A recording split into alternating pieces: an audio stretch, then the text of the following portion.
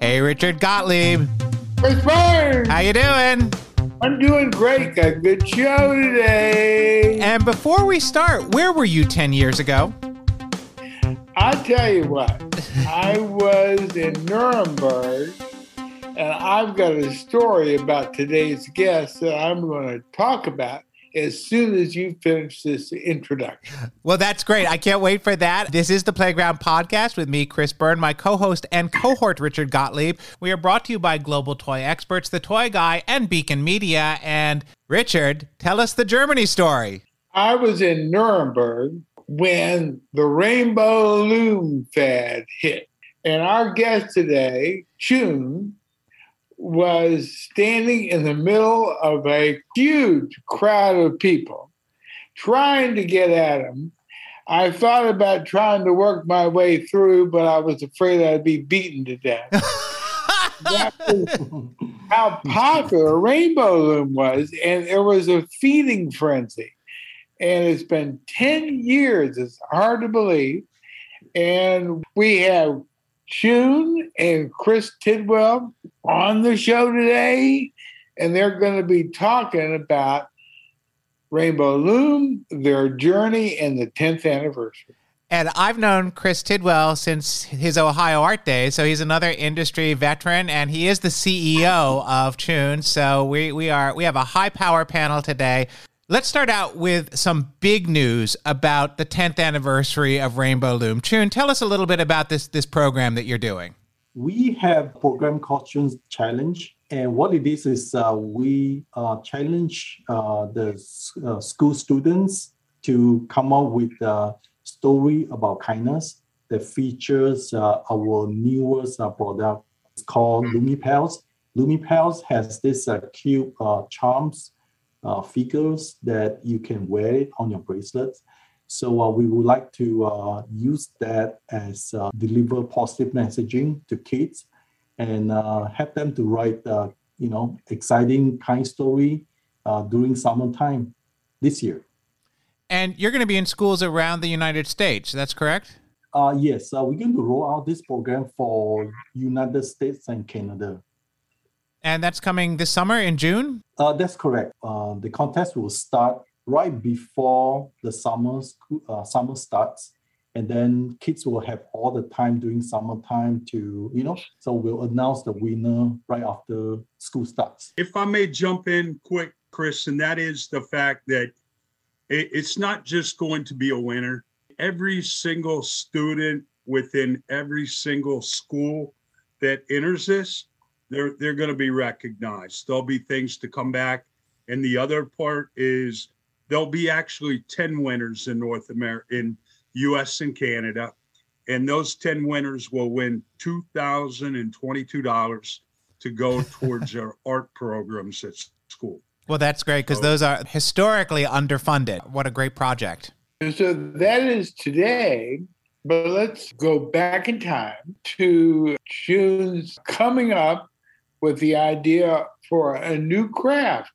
Now, I can tell you when I was a kid, I used to, in the summertime, like making, we call it GIMP. GIMP. It was like these GIMP bracelets and necklaces and making pot holders.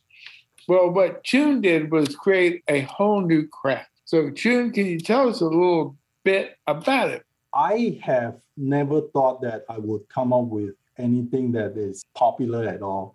So all I wanted to do in the past was to have fun with my daughters. So this was obviously 10 years ago, and they were making bracelet by hands.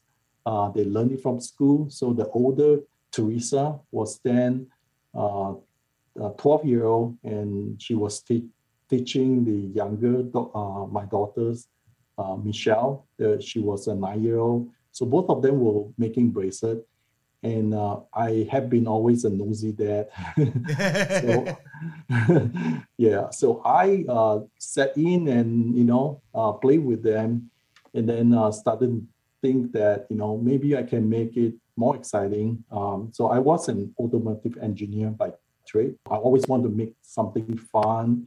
I came up with a loom, with pins where you can put multiple rows of rubber bands in parallel to make the bracelet thicker. So that's all I did. I came up with the looms and then I make bracelet for them. And then rather than having a tiny string of rubber band link, I was able to crisscrossing the rubber bands into a thicker bracelet. And I gave it to them. They look at it, they were like stunned. They were like, "Dad, we have never seen anything like this. It's so cool." I was like, wow, I know it's cool, right? So I was excited with them. And then next thing was they took it to school, show it to their friends, and then came back with a list of orders from their friends. I'm like, girls, I don't think we can do this. So there was a moment that I knew that we were onto something. It's interesting to me the way that it took off, because I know that the year that it really started to hit, it had been used at summer camps a lot and for crafting. And so you had all these kids who went into summer camps, and then like dandelion seeds, they went out into the world. And the word of mouth on this was so amazing. And the other thing I really thought about with Rainbow Loom was that you were really at the forefront of the making and sharing videos. And that's how you built the community. As kids were making videos of what they did and sharing them on YouTube. And really, that was way ahead of the whole influencer thing. And it really was how you built that community around the product. I didn't know about this 10 years ago. And there were no we so-called YouTubers. You know, there right. were no YouTubers in the past. Yeah. But there was the time that, you know, social media become, it's the early days of social media where I heard about kids that make bracelet and show it, on their channel. And they get really popular to the point that some girls, you know, like 12, 13-year-old, I know that's particular one, she makes over $240,000 a year. And she was a 13-year-old back then. So yeah, the impact of social media really spread the word on our products and how to use it. So June, that first year, I'm sure you were overwhelmed. Yet you were able to produce product and get it to market. And then one of the unfortunate sides of the toy industry is we have some copiers out there. And even though your product is patented, there were those who did knockoffs of Rainbow Loom. I know you had to fight those. Where are we now as far as infringement is concerned? You have a pretty clear pathway now? Obviously, it's different now. In the past, we were new to the business, and also online space is quite chaotic in the past.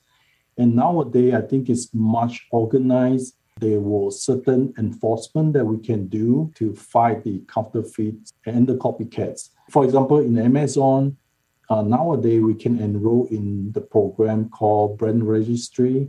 We do work with companies. They are professional in doing this, in taking down listings. So it's much better nowadays. Yeah. One of the things with Chun and I is he told me, call me anytime. I took him up on it. So it was maybe about 4 weeks ago, Richard, that it was about 10:35 at night. But I hate infringers. I've been there. I called him. He picked up in 2 rings. And I said, Chun, I'm sure about this. But if you have an issue, you got to let me know now, because I'm about to file on this platform, and I'll share it, called madeinchina.com. There's hundreds of knockoffs calling themselves Rainbow Loom.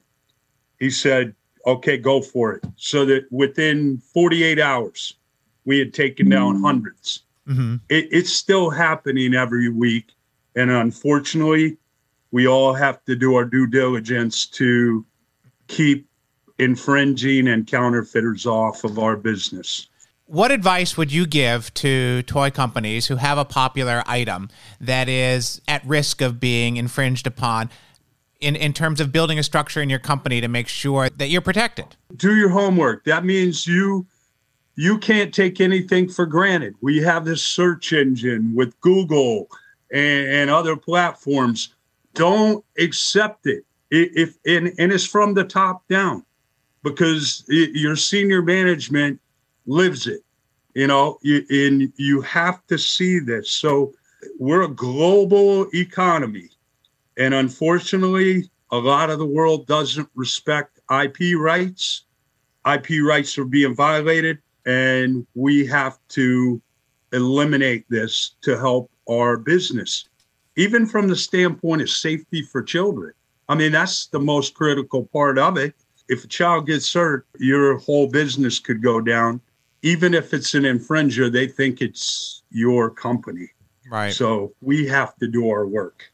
One of the things we often see in the toy industry when there has been a fad, that fad has to be managed so that it can become a staple item. And that's what successfully happened with Rainbow Loom. And even though it's not top of mind in the media, or it's not quote unquote a craze any longer, you have a very, very stable business. What does that business look like today? What are your channels of distribution, and who are your customers?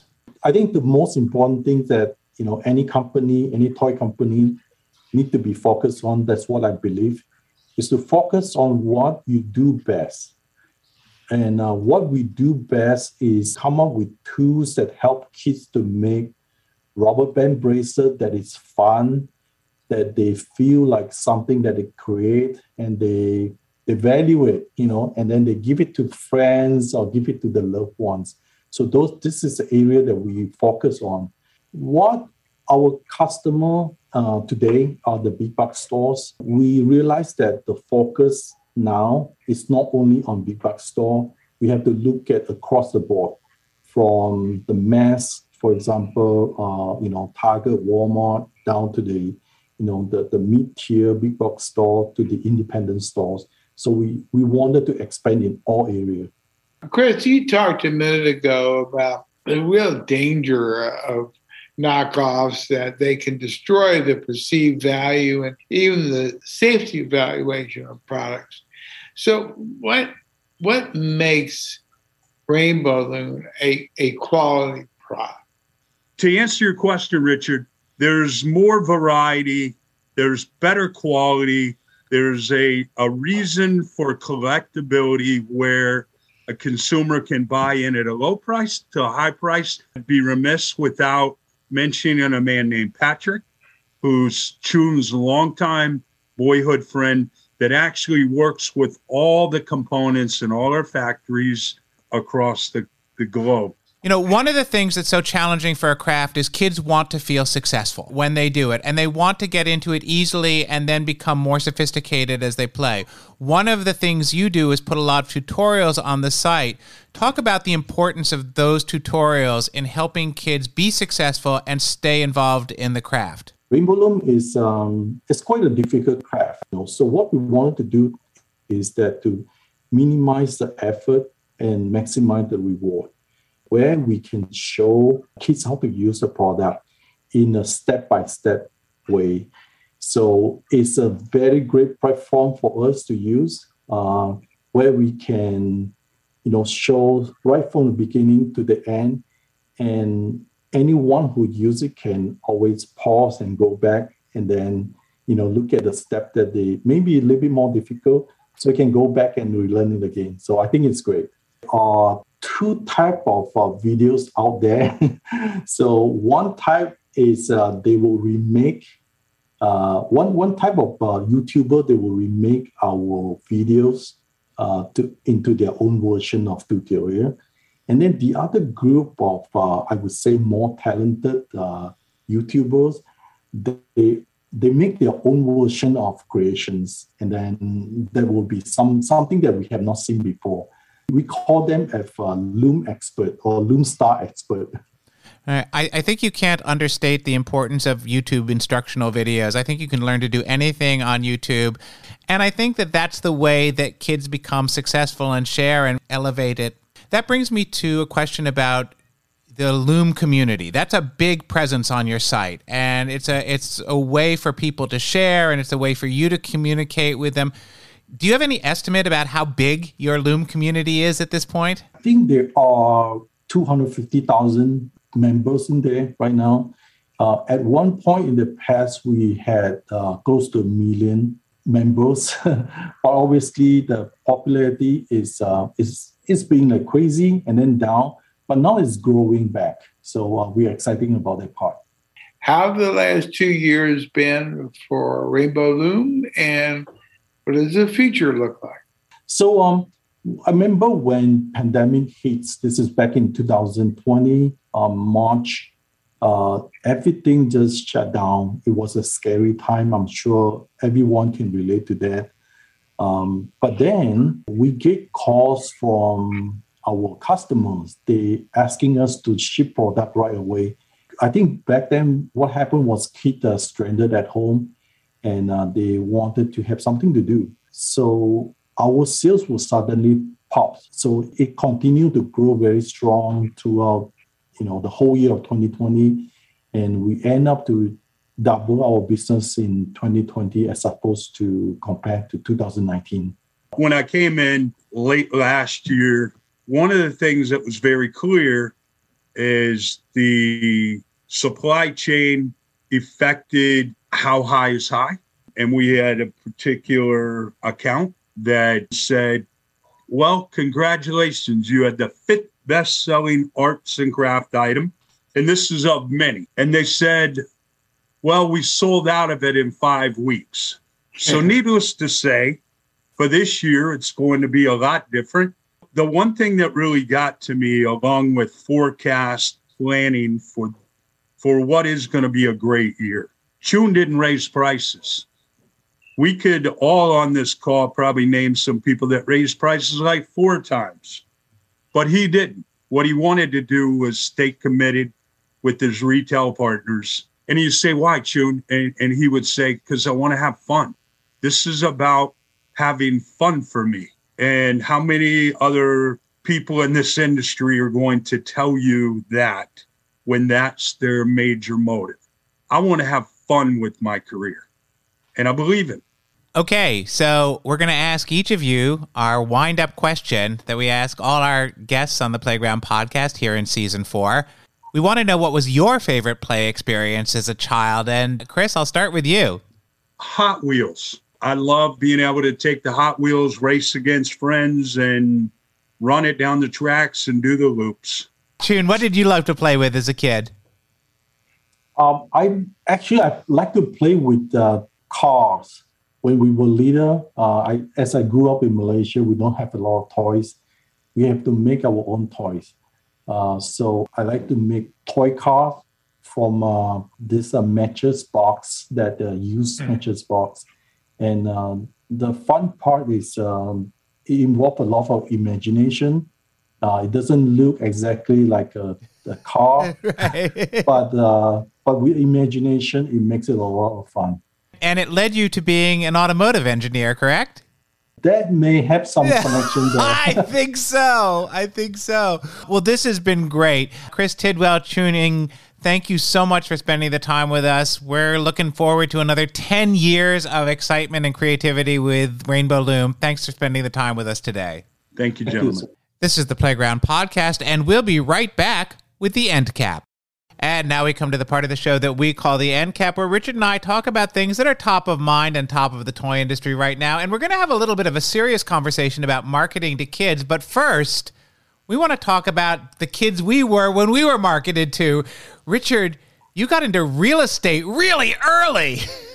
Yes. When we were kids, the cereal box prizes were extremely important. Oh, yeah. It was a competition between you and your mother as to who would have to eat the cereal that you insisted she buy because there was a prize inside. One of the prizes I won was sponsored, I believe, by the Quaker Oats Company.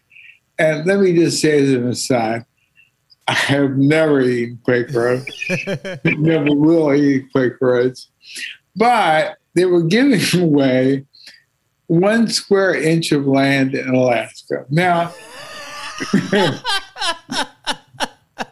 as a 5-year-old, I was very impressed by this because they actually ran television ads showing salmon leaping out of the stream and people fishing and having fun in Alaska. And I thought I could grow corn on it. One corn. And I sent away for it. And I read recently that they sell now for $40 a piece. Not the land. I'm sure that was totally bogus. I lost mine, of course. But it was an example of marketing to kids at a time that was, if it's possible, far more shameless than today. It was very powerful. I remember getting, I think it was on the back of Apple Jacks, which I did not like, but my younger brother did. And you could send away for a Woody Woodpecker cup and bowl set. And the bowl looked like a hollowed out log, and the cup had Woody Woodpecker on it.